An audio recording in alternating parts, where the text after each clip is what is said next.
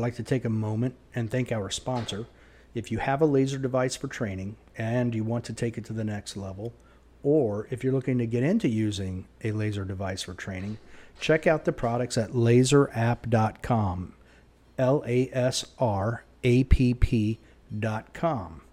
You can use code CSP2021 for 15% off the items you've selected. And thanks for checking them out. All right. Keeping with the bullet stuff for now, I noticed on your website, so you came out with the CX. We talked about that a little bit, Seth, which is, and we'll get into that one too, and how Doppler radar changed the dynamics for where you changed the GMX to the CX, and how it changed the shape of the cantilure and all of that. But what's this ECX bullet? That one is for the European market. You won't see that available for sale here in the U.S. at all. That was we used that same technology from the CX, but in the international scope, there are a lot of cartridges and chamber designs that just aren't popular here in the U.S. And we make a bullet that it lends itself to really good accuracy and terminal performance from those chamberings, those cartridge and chamber designs, and those twist rates. So not a U.S., not a domestically available product, but basically we use the same design features as the CX just to help the international customer get more velocity on target. Velocity makes those bullets work. And so they're just impacting their target with higher velocity using those same drag reducing features, just a different shape of bullet. Again, that lends itself to accuracy from their traditional chamber designs. Okay, that explains it. When we talked last month, you mentioned how you guys learned that the design of the cantilure increased the drag, and then you came up with a different design to reduce that drag to increase the aerodynamic efficiency of the bullet. Now, I want to get a little bit more in depth on that, in that exactly how did the radar show, or how did you guys determine that it was the cantilure that was doing it and it was the shape of the cantilure? Well, I'll let Jayden take the reins on that one for the most part, just because obviously he's the guy. But this was probably the last project that we worked on together when I was still in ballistics. But the cantilures, that's not a secret that a cantilever or an external feature on a bullet like that increases the drag. That's been documented, long before we had a radar. So that's been known. But Jayden can run with what we did. But we started with a prior knowledge that you put a cantilever on a bullet, you're going to increase the drag. Yeah. Okay. So yeah, exactly like you said, Seth. It's well-established knowledge that when you put a groove or a cantilever on a bullet, that it increases the drag. And what happens is you get a shockwave formation to some degree on that. So when I was giving you the skydive example of throwing out your arms and then your legs, well, when you put a groove on a bullet, you grow an extra set of arms to throw out, essentially is what that's doing. Ooh, so freak. Yeah, circus skydiving. So what we did was, the question of why is that geometry the way it is, there was no answer to it. And so we said, well, let's do a bunch of messing around and see if maybe there's a way to improve it or not. It kind of was one of those things. Why do we do it this way? Because we've always done it that way. That was kind of maybe the summary of that specific old geometry. So we just started messing with things. I mean, most of what we do here that ends up being a successful product is because we just start messing around with stuff. We just have a question, or we're curious, or I want to see if I can make something do this or do that, because we're all shooters and hunters here. We're nothing, we're no like rocket scientists or anything like that. We're just end users that are fortunate enough to have access to the equipment where we can play with this stuff. I mean, that's as simple as it is, really. So we started messing with different things, and we discovered via the radar that with certain geometries, it made it worse. And with certain geometries, we made it better. And so we studied and targeted the ones that made it better. And that's what you see on the CX product. Okay. Some of the best products are made just messing around, because that's how Post-it notes were discovered. A guy at 3M was messing around with different glue, and he's like, "Oh, this one doesn't work. It just keeps coming off." And then they're like, "Hey, wait a minute. Oh, that's a pretty cool idea." Yeah. And now look, now everybody uses Post-it notes. Yeah, they keep me employed. Seth knows that. I was about to give a shameless plug. Shout out to 3M for the Post-it note. If it weren't for Post-it notes, Jayden would be likely out of a job. Yeah, I'd be in some cave somewhere in a mountain where I belong. Probably. Yeah, this is the guy that's got like the to-do book, the daily calendar. But instead of just like writing stuff in there, he'll write stuff in there and then stick Post-it notes in there. Yeah, you move them. It's great. Yeah. Oh, you should see like at my job at work, my screen I think is a Post-it note. I completely and thoroughly understand. Yeah, I'm dyslexic, so I have to put things everywhere. I get it. By the way, 3M not sponsor. Yeah, yeah. Sponsor. Unless they want to be. So I'm in. Is the purpose of the Canalure just for seeding the bullet into the cartridge itself? No, there's several attributes that make it desirable, and probably the biggest one has to do with pressure. On a regular lead core bullet, that lead can smush, for lack of a better term, and on a monolithic bullet, it's not compressible. So as it engraves in the rifling, it doesn't squeeze down.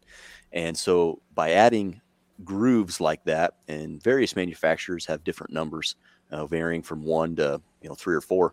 We usually use 2 on our bullets, but 1, it reduces the bearing surface that's actually riding in the bore. Right. So there's less material engraved. And then 2, it allows an area for the material that is engraved to deposit so that it doesn't deposit in the barrel. So the big one has to do with lowering pressure and lowering fouling. That's kind of the chief importance of using it on a monolithic bullet. Because, if you could get away with no cannelures, that's the best way to make a bullet from an external ballistic standpoint. But you're going to run into increased fouling and increased chamber pressure because it's going to increase the rate of fouling, and it already is going to operate at a higher pressure. You're going to increase your rate of pressure as you continue firing because your barrel is going to get increasingly more fouled. Okay. Now for the audience, you have to explain what a monolithic bullet is. A bullet that is a homogeneous material. So a lead core bullet, a cup and core bullet, has a copper jacket, and then we insert a lead core, and then we swedge them together. Homogeneous bullet, a monolithic bullet, monometal bullet, RCX starts life as a pellet of a copper zinc alloy, and then we smash that into the shape we want. So there is no core, there is no jacket, there is nothing. It is a solid construction of one material. Okay, yeah, I just want to make sure that everybody knew what that was. Now, are all of your hunting bullets monolithic bullets? No. Monolithic bullets do have a huge value from a terminal performance standpoint, but so does lead core bullets. There are a lot of advantages to using a lead core bullet, and so I would say the hefty majority of our hunting bullets are still a lead core projectile. Lead always has been and always will be one of the best materials you could think of to make a bullet core out of. And they do really well from a terminal performance standpoint for a large variety of applications. So almost all of our hunting bullets still have a lead core, but the monolithic bullet is growing in popularity. Any area that has a lead restriction, like California most notably, has to use those bullets. And they penetrate really, really well. They usually out-penetrate a lead core bullet, but from a design standpoint, there are some limitations there. So, there's some shape that you can't do because it takes a really fast twist rate to stabilize a long bullet. And likewise, speed makes a bullet work, and a monolithic bullet simply requires more speed to make it work than a lead core bullet does. So your range is limited as well. Okay. So I'm holding your 308 150 grain SST. Okay. Mm-hmm. It has a canalure. Yep. Right there where the cartridge, at the very tip of the cartridge, there's a canalure. I can see it. Now, how you guys talk about 2,000 feet per second to get your 1.5 time expansion on hunting bullets, on the which I CX. know, right, on the CX. Mm-hmm. But with your bullets that have a cantilure, when you're over 2,000 feet per second and you're doing your terminal testing, have you noticed them breaking off at the cantilure at all? No, it's actually quite the opposite. Typically, they Okay. hold together better on a lead core bullet. Now, our lead core bullets do not require the 2,000 feet per second of impact speed.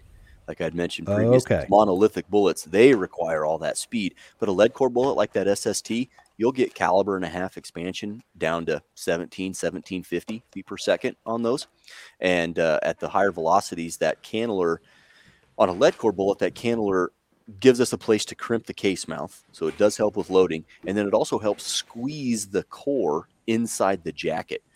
So at high impact speeds, like you mentioned, over 2,000 feet per second, where that lead is expanding and flowing, that cantilever squeezes the core to help reduce the chances of that lead core popping out of the jacket. And when you get a jacket core separation, depending on where it happens in its terminal performance cavity, it can limit its penetration. So we want to try to squeeze those bullets together. And so with an SST that expands really quickly and expands well at lower velocities, that cantilever actually helps hold it together. Okay. Well, yeah, and if it separates, then your path pretty much becomes unpredictable at that point as well. Depends on the bullet design. With an SST, it'd be a little more unpredictable. Jayden could expand on it if you want to go down the terminal performance rabbit hole of that ELDX, because that one is kind of a unicorn, if you will, on the way it performs with expansion. That's something that's never been done before, but and that doesn't have a cantilever, but it does penetrate in a really linear fashion, regardless of what that lead's doing. Okay. Oh, interesting. And I bring it up because because of my past, I've done a lot of work in terminal ballistics, and I know that like the 5.56 rounds, totally different bullet now we're talking, but I know that there's a lot of data out there where those under 100 yards, because of the velocity being so high, that they have a tendency to snap at the cantilever, and then you get parts and pieces going everywhere. Sure. So I could that's see the that only reason I asked. Yeah. I mean, that's at, 2,800, 2,900 feet per second at the muzzle on a really small bullet that does not have a lot of material. The jackets are thinner than a 30 cal. There's less lead in there to begin with. So I could see that kind of compounding the problem. Yeah. So, well, let's talk about the ELDX then real quick. Let's talk about how it's used for hunting and how you guys designed it. Yeah, I'm going to Jayden to run with the terminal performance thing. But before he does that, I want to note, just in case he doesn't mention it, that the ELD tip, the heat shield tip process was really started life with the ELDX. A lot of people tend to think that we set out to make these super awesome match bullets, which we did make a great match bullet with the ELD match. But when him and Dave were working on this project, they were making the ELDX, and that was really what precipitated this whole thing. They were really set out to make the ultimate hunting bullet, and he can take it from here because they made the ultimate hunting bullet. So the hunting bullet birthed the match bullet. It did. Yeah. It's kind of a funny story that doesn't get told publicly a whole lot, but there's no secrets in it. The advancements in long range shooting, in the competitive and recreational circuits are obviously going to bleed over into hunting. Right. And so the 2010 timeframe period, that's when we kind of saw that start to happen. You had people actually going out and taking longer distance shots on animals. And we felt that they didn't have the right tool for the job. They were using bullets that were designed to do something else for that application. You're not going to get the best results. You're using the wrong tool for the job that you're trying to do. So we set out to design a bullet that was purpose built for that application. Now, we don't define long range hunting. That's up to the individual on what they feel comfortable with from a skill set and an ethics perspective. That's their question to answer. We always say, if you can get closer, you absolutely should. You owe that to the animal and to the rest of the hunting community. But So in process of that, we designed this bullet, and the goal was to try to get it to expand at lower velocities. That, correlates to longer range shots. You've lost a lot of velocity by the time the bullet's at whatever long distance downrange. The problem there is, as Seth has noted many times in this, you have to have velocity to get the bullet to expand. And so we were working at the bottom end. So I can build you a bullet that will expand at really low velocities perfectly. Works every time. But when you shoot an animal at 50 yards, the bullet comes apart because it's designed to work at slow velocities. When you hit something at fast velocity, it can't hold together. So that was the problem, is how do we design a bullet? Because in hunting, you might take a 50-yard shot. You might take a longer distance shot. It's not up to you. So how do we design a bullet that will withstand both of those extreme ends of performance? So we set out to do that. We got the radar. We're doing all these bullet studies on it, and we've got a bullet that's fantastic. I mean, this thing holds together when we shoot it, ballistics gelatin or an animal at the muzzle, and same thing at quite far distances beyond what we would consider ethical downrange. It's working great. So we go to get the drag measurements to supply marketing so that they can get all the stuff published for the launch of the product. And we start doing the drag measurements with the radar, and these drag numbers are way off where we estimated them to be. Like, estimation is going to have some error in it, but this was way, way off. That's what led to the rabbit hole discovery that came out as the heat shield tip. So that we figured out the tips were melting. That's why those BCs were so low. But so after we figured that whole thing out, got that fixed, the product got delayed. I don't know if it was a year or 2 years. I want to say it might have been 2 years. I don't remember. Whatever. So back to the R&D drawing board, figure out this tip thing, get all that straightened out, then go back and bring that into the ELDX, bullet design itself. Now that's unique because, like Seth was saying when you guys were just talking about the cantilever on that SST, as he said, that allows us to kind of grab hold of the core, to keep those two together. But we just got done talking about how that increases drag. Well, we didn't want anything that was going to cause the bullet to slow down faster because that would limit the range that it would perform at. So we don't want a cantilever on the ELDX. That would just hurt what we're trying to do. So we developed a different way to hold the core in to the jacket on the inside of the bullet instead of the outside. So now we get that same retention of the core to the jacket that we had with the SST, but we do it on the inside so we don't have to have a cantilever that's causing increased drag on the outside. But that bullet was unique because we figured out a way to get it to continuously expand is the easiest way to describe it. So a traditional bullet, when the nose opens up, it kind of happens in a pretty rapid fashion, and the nose is opening, and then it is an expanded mushroom, and then it stops there. Right? That's kind of it goes and then it stops. With the ELDX, what you have happening is essentially a constant expansion. There's never it opens and stops. It opens and keeps opening as long as there's enough velocity there. And so that's why that bullet can hold together when you shoot something at 50 yards, but still expand at long ranges. So at 50 yards, the continuous expansion is occurring because there's so much velocity that bullet is just getting worked really hard. So it's just continuing to flow and expand. But when you shoot it at the longer distances where the velocity is reduced, it works like a traditional bullet would up close, where it kind of just comes open to its max diameter and stops there. So that was something we kind of cracked the nut on that we had never done before with the ELDX. And that continual expansion that he's talking about, why that to go back to that SST, and if the SST core comes out, then it kind of goes wherever it wants, because it's continually expanding and some of that leading lead can get sheared off. It penetrates in a straight line because there's not an imbalanced drag based on frontal diameter that makes it do one thing or the other. So by the time the lead flows to the point where the lead flows out of the jacket, you're 16, 17, 18 inches into your penetration, and you're straight lined through the thoracic cavity before that lead core comes out. So you get that straight performance. And again, it's not designed to make the lead core come out. But by the time that happens, if your impact velocity is high enough, you're into, through, and out the other side of your heart and lung area. Okay.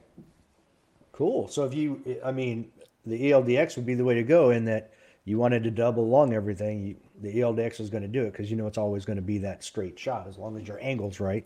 Yep.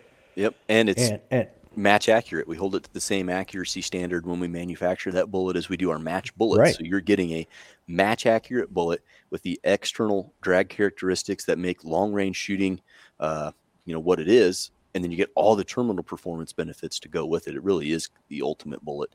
And to go back to Jayden, when he first started that explanation, I think it was delayed 1 year because in October of 2014, we were running the Sniper Adventure Challenge, and we were on what would be the southeast side of Sheep Mountain, walking down the road. And I remember you saying, you're never going to believe this, but we can see on radar that the polymer tips are deforming in flight. Yeah. And we talked about it for a couple miles of walk. That was in 2014. We launched new products in 2015 with that new bullet. Yeah. So it's delayed a year, I would suspect. Old Sheep Mountain. Yep. Wow. I'm gonna take a gander and guess that the way you guys are holding the jacketing to the bullet is Gorilla Glue. I'm just going with it. Yeah. So I can neither confirm or deny that, but you can probably gather from that what you will. Yeah. Loctite just wasn't good enough. Had to go the Gorilla Glue. Right. Okay. So let's get into the 4DOF then. How does everything we've just talked about, how does the 4DOF calculator take that into account and give us the correct dope or data for our rifle and scope? Well, the story of 4DOF is probably interesting in all this stuff we just talked about on these discoveries made in that time frame. 4DOF came out at the same time. So like I said earlier, we were using the radar to publish those 800-yard BC numbers, as is noted on that website page. But what we also were suffering from was the limitations of BC that we've all had, and some people continue to have that are using it today, and the limitations of, hey, when I'm using a BC, I'm hitting right where I want to. Point of aim is point of impact at 4, 5, 6, 700, but now I'm off at 8, I'm off at 9, I'm really off at 1,000, but then I'm back on again at 11 and 12, and then I'm back off again. That whole story of being on and off and on and off. Mm-hmm. So what we said was, well, we have the ability now with the radar to get the right data to do this the right way. So we went down to the bosses to I think Steve was gone again. We like to ask for expensive toys when Steve is gone, and we go to Jason and say, hey, can we have this? But we went down to Jason. We said, hey, we can do this better. And I mean, that's the premise of this company. We're an innovative company. Let's do things better. So we said, hey, now with the radar, we have the ability to get the data we need to build a better ballistics calculator, because at the end of the day, no matter how much effort or investment or money we put into making a bullet as great as it can be, take the ATIP. That thing has so much invested in it. No matter how good that bullet is, if you miss your target, it doesn't matter. So even though we did all that work and all that stuff, if your trajectory prediction is wrong and that's what makes you miss the target, it doesn't matter if that bullet's a rocket or not. You still missed. A miss is a miss. So that was kind of the justification was, hey, all these people are using our products with a faulty prediction method that doesn't allow them to use them as successfully as they could. Let's give them a tool that will allow them to use our products more successfully. And that's what the process of 4DOF was in the beginning. So we understood the limitations of BC. We had suffered from it for years, just like everybody had and still does in some cases. And so we set out to fix that. So what we did with 4DOF was, we're getting the video recording of the drag or the gas mileage from the radar, right? But that's not everything. That's a big part of why a bullet goes where it goes at long distances, but it's not the whole story, because bullets are dynamic things. They move around, they pitch, they yaw, they roll, they do all these dynamic behaviors, and that also plays into why they go where they go. So what we did was, in a 3 degrees of freedom program, 3DOF, that would be your BC program. So your 3 degrees of freedom are range, that's one of them, right? Up and down, elevation, left and right, windage. So that would be a 3 degree of freedom program. Well, you can't account for projectile dynamics, all that pitching and yawing and rolling and all those motions that are occurring to the bullet in flight. You can't predict all that without the bullet, right? Because that's what's doing it. And so the important aspect of all those dynamic behaviors is the angle that the bullet is at in relation to the direction it's traveling to. So how much is it skidding sideways or nosing up? It's not flying straight. So the degree to that is referred to as angle of attack. If that image is available to your listeners, that fourth degree of freedom is angle of attack. So it has the first three: elevation, range, and windage, your primary three. But the fourth one is the angle that the bullet is at in relation to the direction it's traveling on. And that angle really dictates all of the bullet's dynamic responses. So if a bullet has 3 degrees angle of attack, it's flying sideways by 3 degrees, that amount is going to cause a certain response by the bullet versus if it's flying at 1 degree or 5 degrees. Those are all different. And all of those responses by the bullet are going to affect where it goes. And so what the FORDOF does is takes into account the radar recording of the fuel mileage of the bullet, and also all of its dynamic responses, which are based on the bullet's shape and based on the mass characteristics within it. So when you use the FORDOF program, you pick a bullet from a library. When you use a BC program, you could still pick a bullet from a library. Some of them are out there, but you can just put in a BC number, right? So the only thing that BC program knows about your bullet is that number you tell it. And you might tell it a weight and a diameter and a bullet length, maybe. That's about as advanced as a BC program goes, those 4 inputs. When you pick a bullet out of the FORDOF library, it loads a table of over 400 values that are unique to that specific bullet. And those values are the radar drag, the fuel mileage rating of the bullet across every condition it could possibly fly in, every speed. And then also all of those dynamic behaviors that it has. It's called moments and coefficients in aerodynamics. And all of those are based on a physical model of the bullet. So we lay out where's the lead, where is the copper, where's the air, where's the tip, what are they made out of? You get exact locations of center of gravity and the inertias that bullet's going to have. So all of that is what is fed into the FORDOF engine to run a trajectory calculation. So I mentioned earlier, it's not just the radar drag that is FORDOF. It's that and a whole bunch more.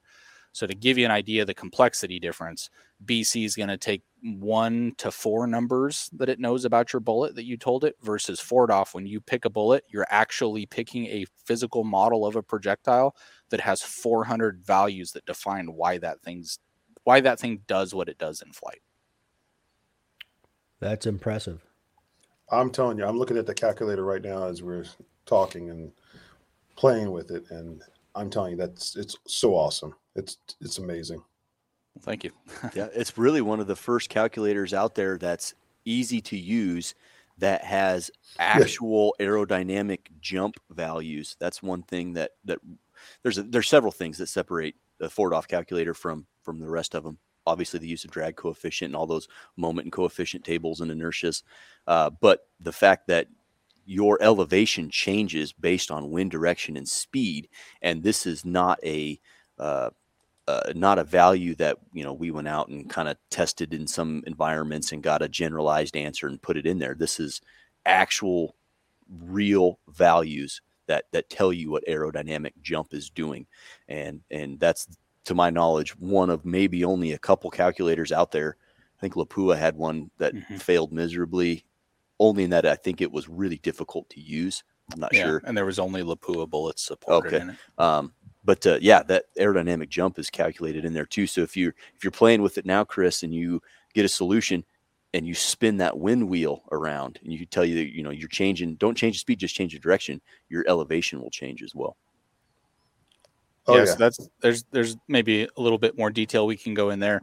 Some of your listeners that are a little more advanced, they know about aerodynamic jump. That wind will cause me to hit high or low on target, not only left or right. Also things like spin drift, right? The further I shoot down range, the more my bullet's going to drift to the right if I'm using a right twist barrel. Those phenomena, you can't calculate those things without the bullet. So if you're using a program, a BC program that's giving you an aerodynamic jump or a spin drift output, that's because they're doing something behind the scenes to just generate some output. You can't calculate how much a bullet's going to drift due to spin drift with the equations of motion that define physics without having the actual bullet in there to calculate it. So what happens is a lot of the calculators available out there that give you an output for spin drift or give you an output for aerodynamic jump, it's just based on empirical testing data where they've gone out in different conditions and shot and said, okay, well, aerodynamic jump is worth 1/10 of a mil for 10-mile-an-hour crosswind. And so they put that in the calculator. The problem is that's not the case. aerodynamic jump and spin drift are unique to each bullet, although they don't change wildly as much as, like, say, drag does. They do change based on the bullet. They change based on the environment. All of those things, those little details, we're at the point now in the performance of long-range shooting, our equipment, our barrels, our bullets, our scopes, all that stuff is so good now that we can start to expose those little problems in the fake calculations that have occurred historically. And so that's another reason why Fordoff is setting itself apart, is that it's doing things correctly. All of those numbers you see for your elevation and windage on your app right now are based on the equations of motion being calculated, how physics works, right? These are the defining formulas of physics for quite some time now. That's what it's using. It's not using some empirical formula that was generated to figure out how much spin drift is or aerodynamic jump is, because you can't do it the right way because you don't have a bullet in it. It's like actual science, not cloth mask science. I get it. Yes. Yeah, it's not anecdotal. Yeah, I think that's the big one. It's not anecdotal testing. Theoretical. Yep. Yeah, it's actual calculations. Yeah, this thing is amazing. I mean, I'm just sitting here even now, I'm just like, clicking on the Earth-based effects, and you using your phone to do the angle. That's probably another one we could talk about. I don't know if you even want to touch on it, but the oversimplification, I think, and probably the overuse of what most people define as Coriolis, and then how our Fordoff uses the Earth-based effects. And that's been pretty neat to learn. And I know very, very limited amounts of that. Jayden's obviously the holder of that information, but just learning about how that 8-Vos effect was discovered kind of goes against my original thoughts of Coriolis. That's been mind-blowing, to say the least. Yeah. Yes, because I do think for most people it's overused. Overly talked about, because I don't think it has a whole lot of effect unless you're talking much, much further distances. But let's get into that. Like, what distances are we talking about where it actually starts to have an effect?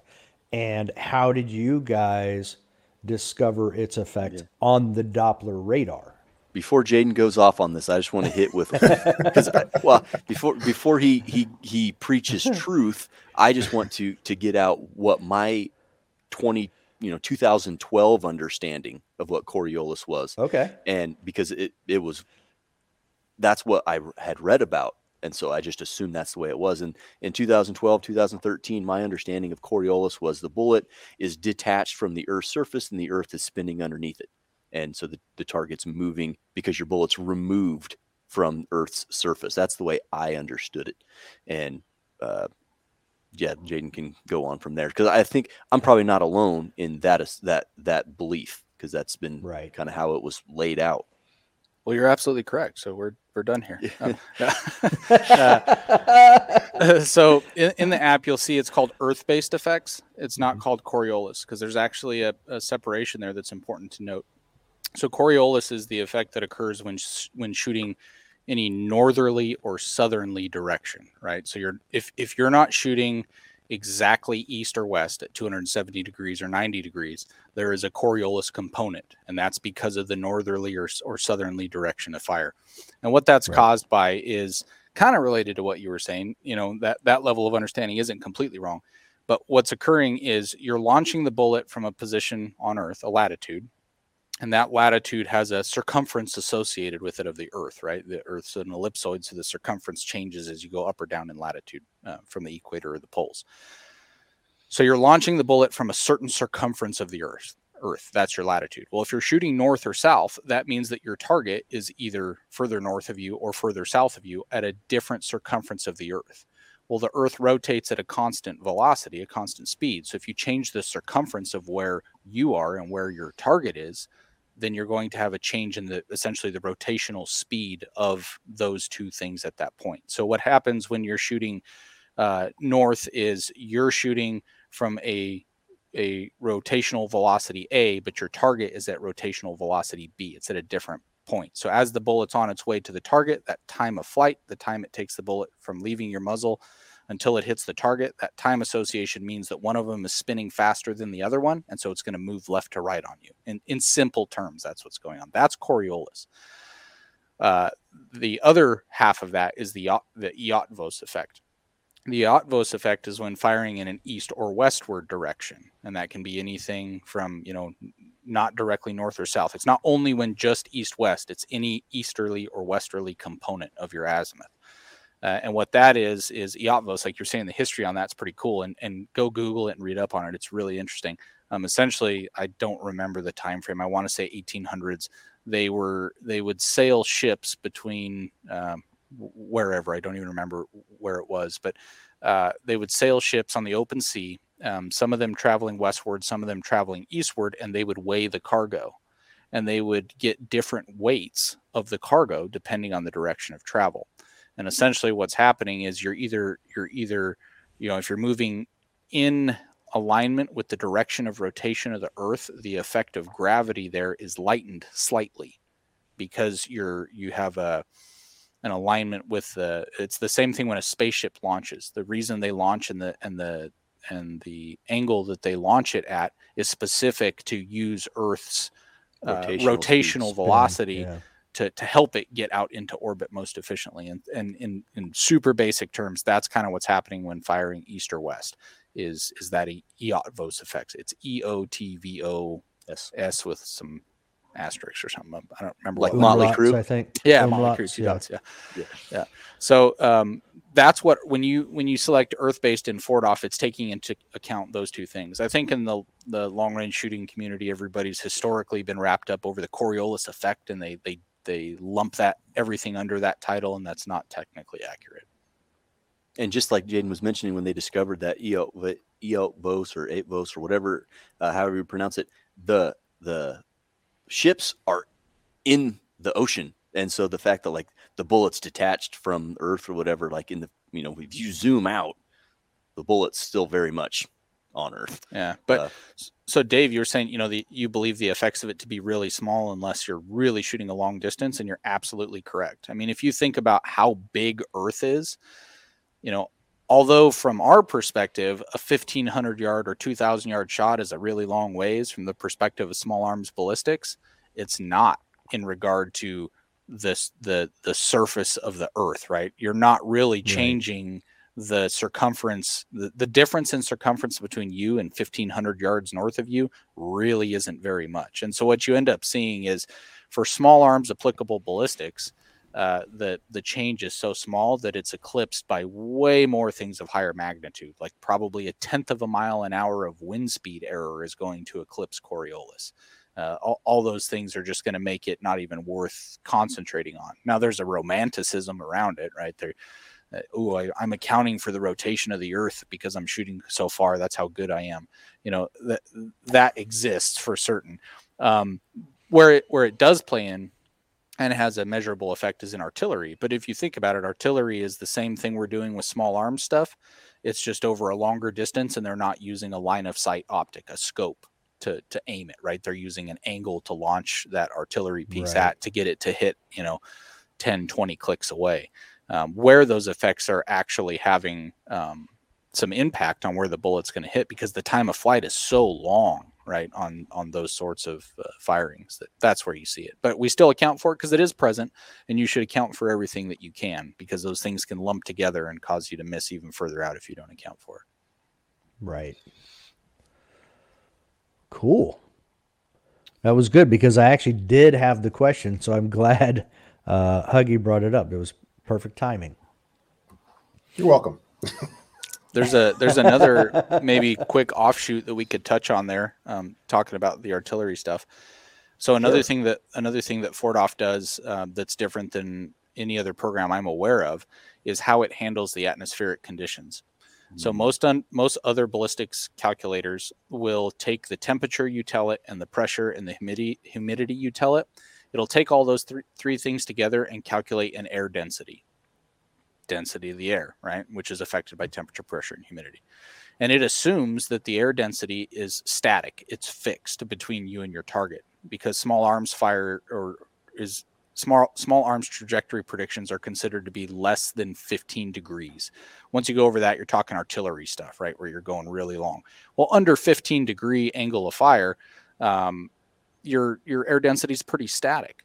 But the problem is that we shoot in mountains sometimes, and we shoot uphill and downhill in those mountains, and sometimes at 1,000 or 2 yards. And so what happens is the temperature and the pressure within the atmosphere changes based on where you are from an altitude standpoint, right? The higher up you go in altitude, the less atmosphere there is sitting on top of you. It lowers the pressure. The lower you go down at sea level, you have way more pressure in the air because you have the entire atmosphere of air sitting on top of you. That's where air pressure comes from. So if we're changing, the altitude of our bullet is changing a lot. We're shooting, 1,000 or 2,000 yards uphill at a steep angle. That bullet is climbing in altitude on its way to the target. Well, it's if altitude or if pressure changes with altitude, and temperature does as well. That's why when you go to a mountaintop, it's so cold up there. The temperature and pressure change at a pretty constant rate with altitude. So if our bullet is climbing substantial amounts of altitude as it's on its way to its target, but we assume that there's no changes in temperature or pressure, we're going to have errors in where it's going to predict that bullet to go, right? Because both of those things influence the trajectory. So what FORDOF does is when you tell it, it makes you tell it an altitude, a temperature, a pressure, and a humidity. And what it does is it says, okay, you told me this is the temperature, pressure, and humidity at this altitude. Well, those change at a pretty constant rate in the atmosphere. So it then extrapolates out an atmospheric table up to, I think we go up to 15,000 feet and down to negative 600 feet. So it builds an atmosphere based on what you told it from this one point where you gathered data. And then when it does a trajectory prediction, it pays attention to the altitude of the bullet as it's traveling to the target and accounts for any changes in temperature, pressure, and humidity that exist because of that change in altitude. And you won't get that with a BC-based program because, again, what it does is takes those three, calculates them all together as an air density, and says that's the same no matter where the bullet is. Mm-hmm. Okay. So somebody hacked into my computer and gave you all my questions because you guys are walking me right through my questions. Oh, good deal. This is perfect.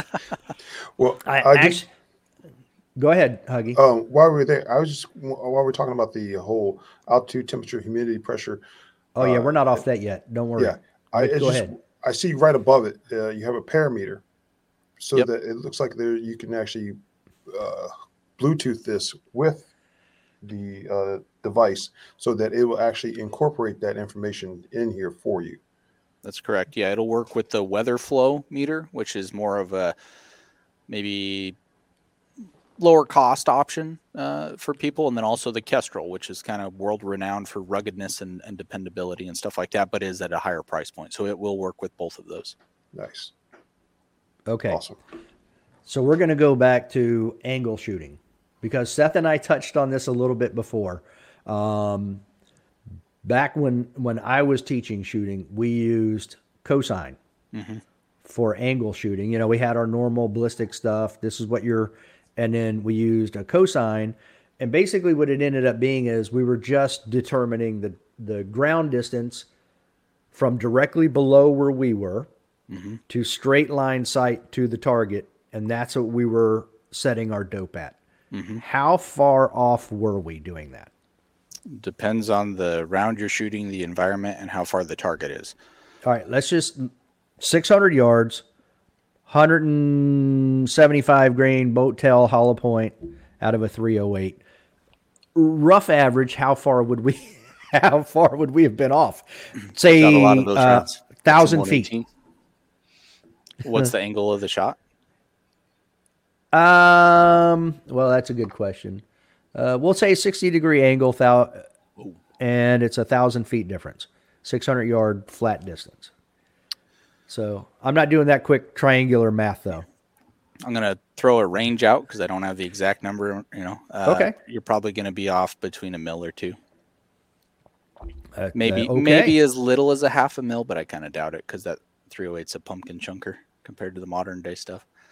And a mil is 3.6 minutes, so that's significant. Yeah, that would be, so at 600 yards, that would be 21 inches about. 21.6, but we're not counting. Yep. Yeah. Rounding error. So, yeah. But dive in a little deeper into why that Coriolis is or the rifleman's rule for angled shooting is good, but not. It's like using BC versus drag coefficient. It's definitely better than nothing. So you asked, were you guys wrong? Well, yes and no, right? You would have been completely wrong to not account for it at all because you knew it was there and you knew it would cause you to miss. So you were at least doing something positive to try to compensate for it. Now, the tool you were using to do it wasn't right. That's not how it works. So you're correct in your description of how cosine works. It essentially finds the flat fire distance to use for either your dope or you apply it to your come up. The problem with that is anytime you shoot at an angle, you're changing the relationship of the flight path of the bullet to gravity. So most of the time when we shoot with no angle fire at all, we're just shooting on a flat range, gravity is working perpendicular to the bullet's flight path. But when we start shooting at an uphill angle, now gravity is working more in alignment with the flight path, and same thing with the downhill angle. And so the more the angle is, the less bullet drop there's going to be because there's a change of shape of the parabola. So a trajectory is typically described as a parabola, right? It's kind of straight in the beginning with an ever increasing arc as you go on in time. What happens is the shape of that parabola changes based on the alignment with gravity. So what you're doing with the cosine calculation is taking that flat fire parabola and trying to use that as the baseline. The problem is the change of shape of that parabola will change on you. So you're using the wrong shaped parabola to make your corrections for that angled shot. So the way it actually works is when you shoot at an up or a downhill angle, that alignment with gravity changes the shape of the trajectory curve. So there's no basic mathematic way to account for it. Now, does the cosine method get you part the way there? Yes, absolutely. So using cosine, let's say you didn't account for it at all and you were off by the mil that I talked about at 600, the 21.6 inches. Well, you use your cosine method and now you end up by missing by 6 inches. Well, that's not optimum, but it's better than 21.6 inches. So that old rifleman's rule method works in a pinch, but we now have the technology to calculate it the correct way. And now we don't have to miss by 6 inches anymore in that example. It's kind of like using BC versus drag coefficient in a 4DOF calculator. Right. Okay. So basically you guys have made all other calculators obsolete. Thanks. No charge. It's free. Download it. Yeah. Well, that's another point. That's another maybe tangent to hit on before going back to that. The point that it's free. So when we I said that we originally designed it to give our users of our products a tool that allows them to use our products better, make them perform better, right? We also thought a lot about, do we include competitor bullets in there or not? And we said, yes, absolutely we should, because people shoot other bullets too, and that's okay. Other people make good bullets too. But maybe that guy that's diehard Sierra or diehard Burger or whatever he is, maybe he'll use our app because that bullet's in there. And then maybe one day he'll say, hey, how's this compare to that ELD match or that A-tip or that ELDX? And he'll say, oh, wow, maybe I'll go try some of those. So that was the point of making it free. The ability to have accurate trajectory predictions shouldn't be limited by a price barrier of entry. This technology has been around and is available in so many places. You shouldn't have to pay for that. And it allows people to use our products better. We're a bullet and ammunition company primarily. So that's the purpose of it being free. But there's probably some people out there that have said, oh, well, if it isn't cost something, it isn't worth anything. Well, that's certainly not the case with this program. Well, go ahead. I'm sorry. Well, and just let me finish this real quick, Chris. And that was the other thing I was going to was the other part of that question was, do you guys have other bullet manufacturers' bullets in there other than Hornady?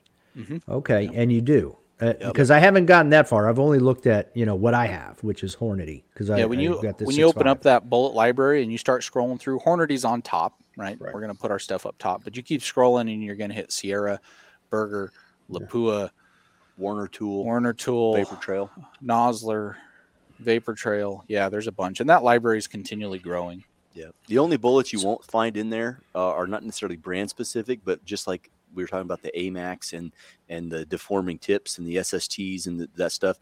If a projectile from any manufacturer has a polymer tip that does deform in flight because they're not using something like we do in our heat shield tip, we can't include those because it doesn't deform the same way every time. So your solutions are not going to be as accurate. So You won't find anything like that in there. So the other part of that is, are you guys then testing all these bullets too with your Doppler radar before you put them in? Yeah. Oh, wow. Buy them off Midway USA and shoot them. Wow. That is so awesome. I want that job. It's a lot of fun with an equal amount of responsibility. Oh, I agree. Yeah.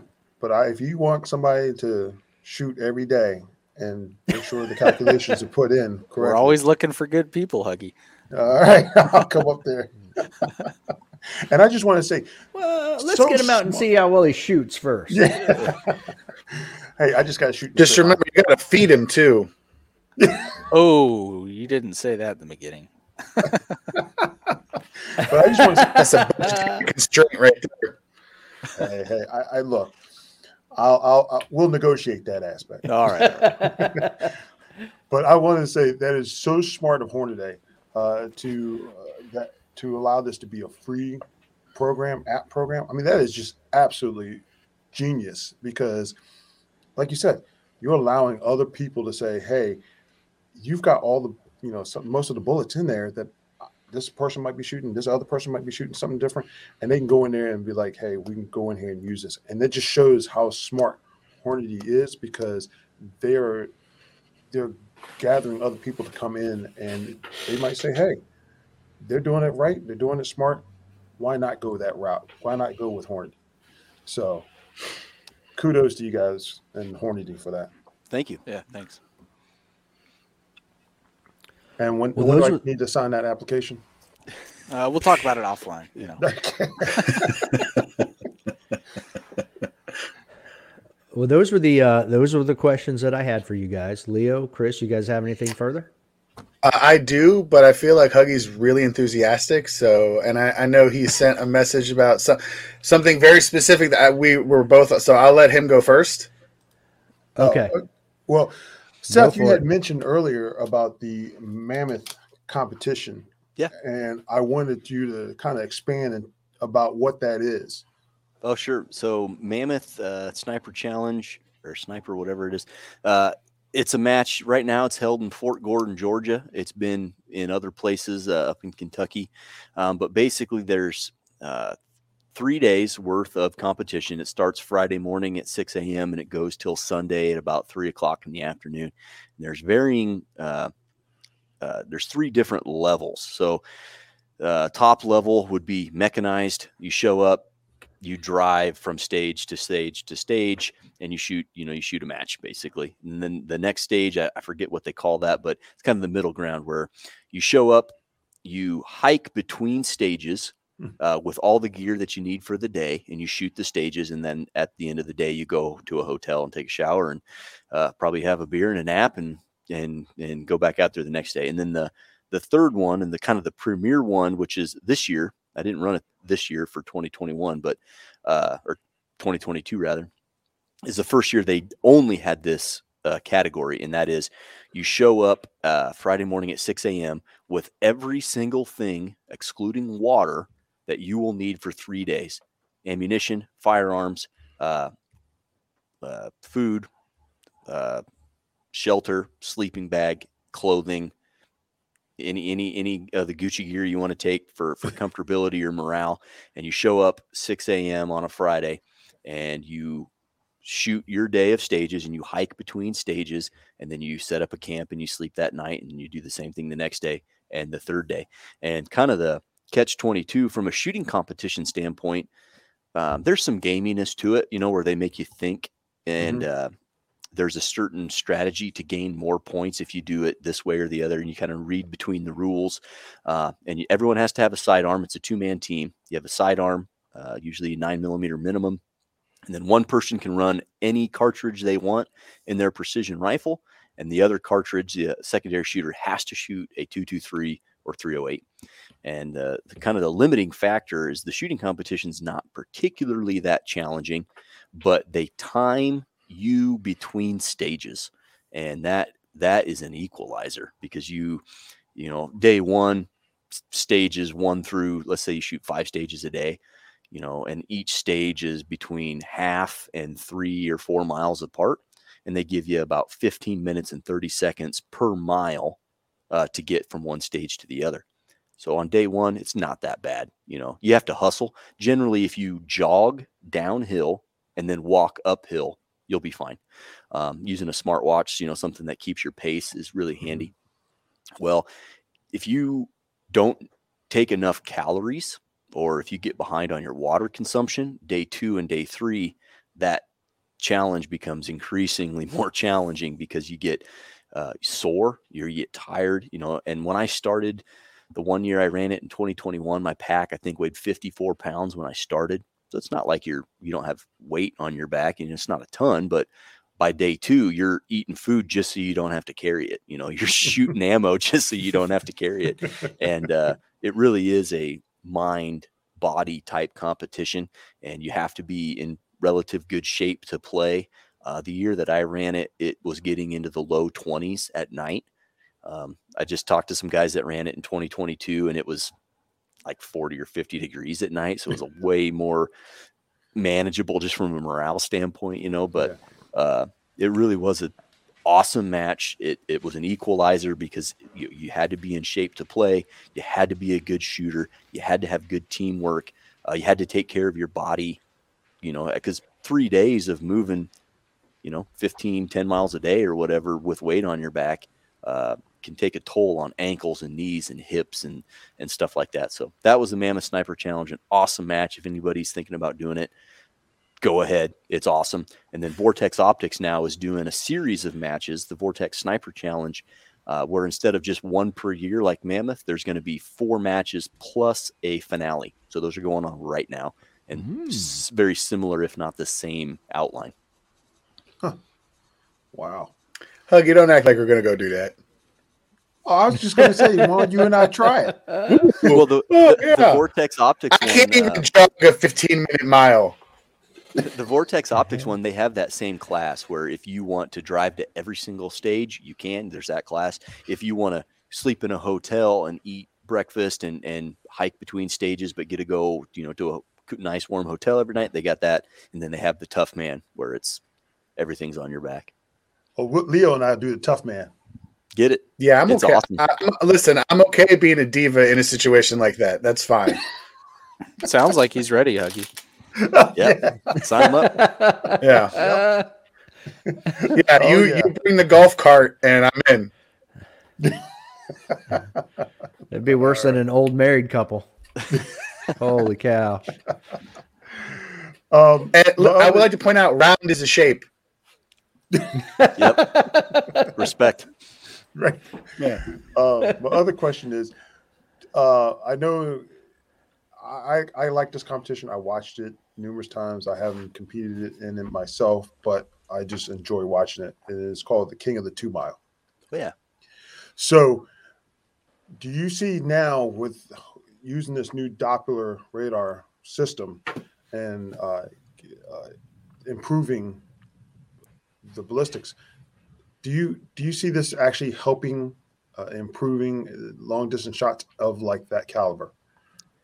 Yeah, I think Jayden could expand on this quite a bit. Obviously, it's going to help. I think at ranges, I think the King of 2 Mile is generally won inside of 2,000 yards. Mm-hmm. You win inside of 2,000 yards, you win the competition, because at distances past that, there's too much luck involved. A 1/10 of a mile an hour wind, an extreme spread of your muzzle velocity becomes way more important. And so will it help? Absolutely.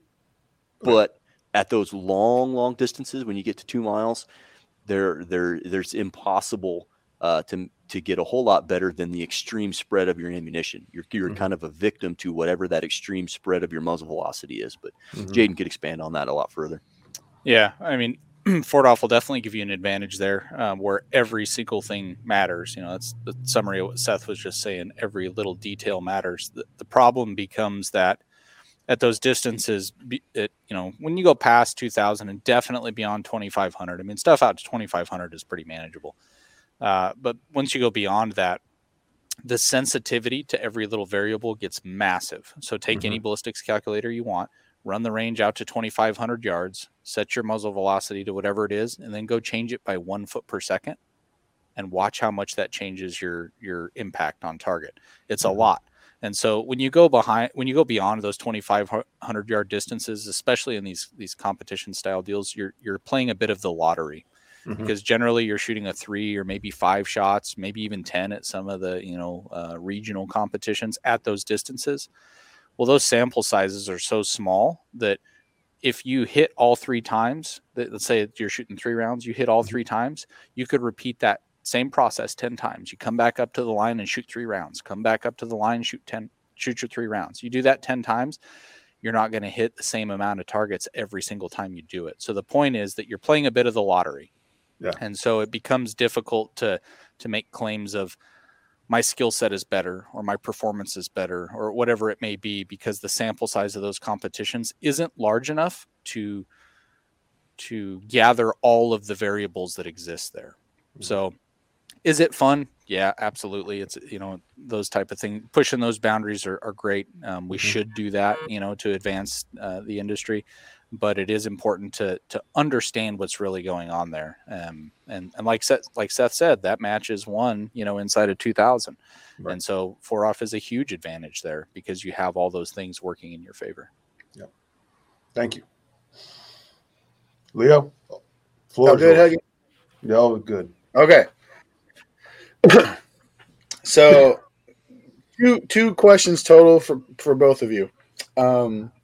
So there's a lot of physics involved. There's a lot of trig, and there's a lot of fluid dynamics, pressures. So basically, you have to be a physicist, a meteorologist, a math nerd, and also a man with a really strong beard.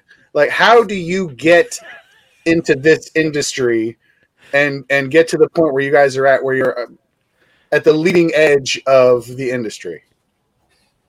Passion. And also your beard game. Passion and passion. Yep. Passionately growing a beard.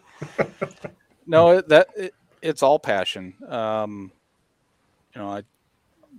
of those original questions at the start of this thing, I've had a passion for ballistics since I was a kid growing up on the farm trying to outshoot my cousins. And that passion that started way back then is the passion that I come to work with every day now. Even though I have answers to 1,000 of the questions that I had all those years ago, I have 1,000 more questions that I'm working on right now. And so I think you can have the most robust, educational background to support it. You could have, double doctorates in physics and aerodynamics and thermodynamics and all those things that you just listed off, Leo. But if you don't have the passion, none of that means anything. And I think at the root, we're shooters. We compete together. We hunt together. When we go out to dinner with our families together, we're generally talking about this stuff. Like, it doesn't stop. So to boil it all down, I think it comes to the passion that you have. And I can expand on that on the other side, because like Jayden mentioned, it is 100% comes down to passion. And when you match that up with an employer that is willing to let you chase that passion and give you the resources to do it at an extremely high level, a 6-figure Doppler radar, like, buy it, and then to turn you loose on it and just, basically say good luck. When you have someone who's passionate and driven and then has the resources and the support of an employer to go as deep and as far into the weeds as you feel is necessary, then there's no limit to what you can discover. There's no limit to the products that you can develop, because it matched so perfectly. If you took Jayden's incredible ability to learn, compounded by his passion for what he's doing, but stonewalled it against an employer that wasn't willing to expend money on R&D and wasn't willing to let him not have a thumb in his back as he's exploring the world of ballistics, you wouldn't have the innovation from Hornady that you do. So it's everything he said, but then it's matched with the employer that lets us do it. Absolutely. Yeah.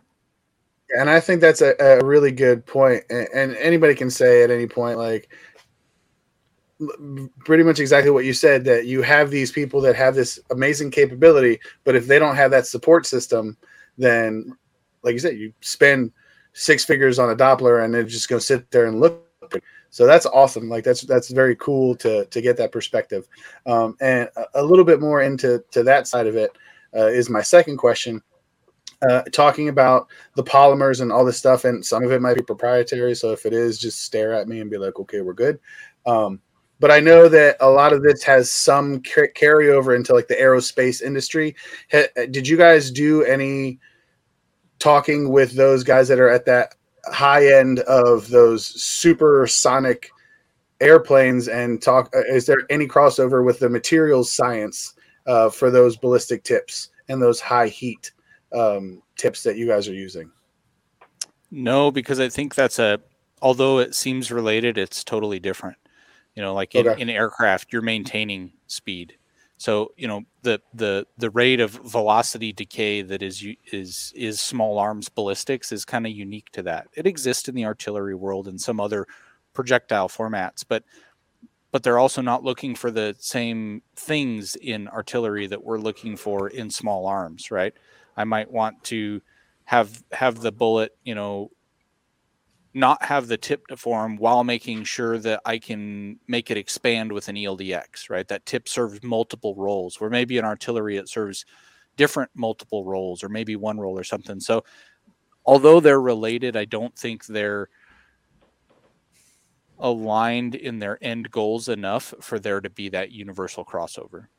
Right. So it's not the apples to apples. Correct. Okay. And my final question is somewhat related to this. So I can't use the Ford-off to fire off artillery. You could, if you could supply us with the artillery piece and the munitions to build a bullet file. Yeah, you could. We'll talk offline. Okay. Dave, don't worry about it. It's later conversation. I'm moving to Nebraska. That's all I know. Not many people are. I'm going first. You got 3 people that are like, yeah, we're on the way. Yeah. It's a great company to work for, though. I mean, they're awesome. I will have to also say that, I reload with a Hornady press. Actually, I have the lock and load ammo plant system. Great system. So I've, in the past, I've had some issues, and I'm gonna tell you right now, I've called customer service. It's been awesome. They were willing to just, walk me through any issues, or just say, hey, we're sending you the part out, and it was like, that's awesome. And, I'm thinking it's going to be a couple of days. Nope. Next day it was here, and that's one thing I will have to say about the customer service for Hornady is amazing. Even during the pandemic, I will have to say that I called, and I know a lot of the employees were working from home, but they were able to get what I needed and shipped it out to me, even while they were at home. So again, my hat's off to Hornady for, the customer service and everything. Yeah, appreciate it. I take that one really personally. That's where I started in the company, was in the technical services area. And that's something that we pride ourselves on, is having a team that knows all of our reloading tools, knows all of our bullets, knows all of our ammo, knows every different shooting discipline you can imagine. So yeah, if you've got a problem with the press, if you've got a question about a loading technique, you want some specifics on a bullet, you want to talk about a reloading procedure as it relates to F-class or bench rest or whatever, like there are a dozen dudes upstairs on the phone, and all of them hunt, all of them shoot, all of them reload. Most of them shoot competitively in some fashion, and we're available 8 to 5, Monday through Friday. Awesome. That's all I have. Okay. Well, guys, that's all we have. Is there anything left you guys want to mention, or anything you feel we need to clarify? I kind of have a universal, thank you to all those people that buy and use our products. That puts food on our family's table, and that's not something to be overlooked. So we sure appreciate it. Yeah, I think, to kind of tie into that, one thing that on the marketing side I've gotten a lot here, I've only been doing marketing now for a year, is there seems to be a misconception that Hornady is this huge company and we're all marketing hype and we've got this huge expansive amount of employees. And the reality is we're a small company. We're family owned. We're in the middle of nowhere. It is very tight. All departments here run very lean from an employee standpoint. And we're just a small family owned company that is passionate about what we do. And we're obviously family owned. Every single person in that family is a hunter and shooter. And that obviously spills over to the employee side. So like he mentioned, yeah, thank you for all the Hornady customers, because it does put food on our table and it continues to let us do what we enjoy doing most. And I wanted to maybe end with that or clear that up, that we're a small family owned company trying to do big things, and we appreciate everybody's support. All right. Well, thank you for coming on and keep up the good work. That's the plan. Thanks. Until next time. Don't be a little bitch. Yeah.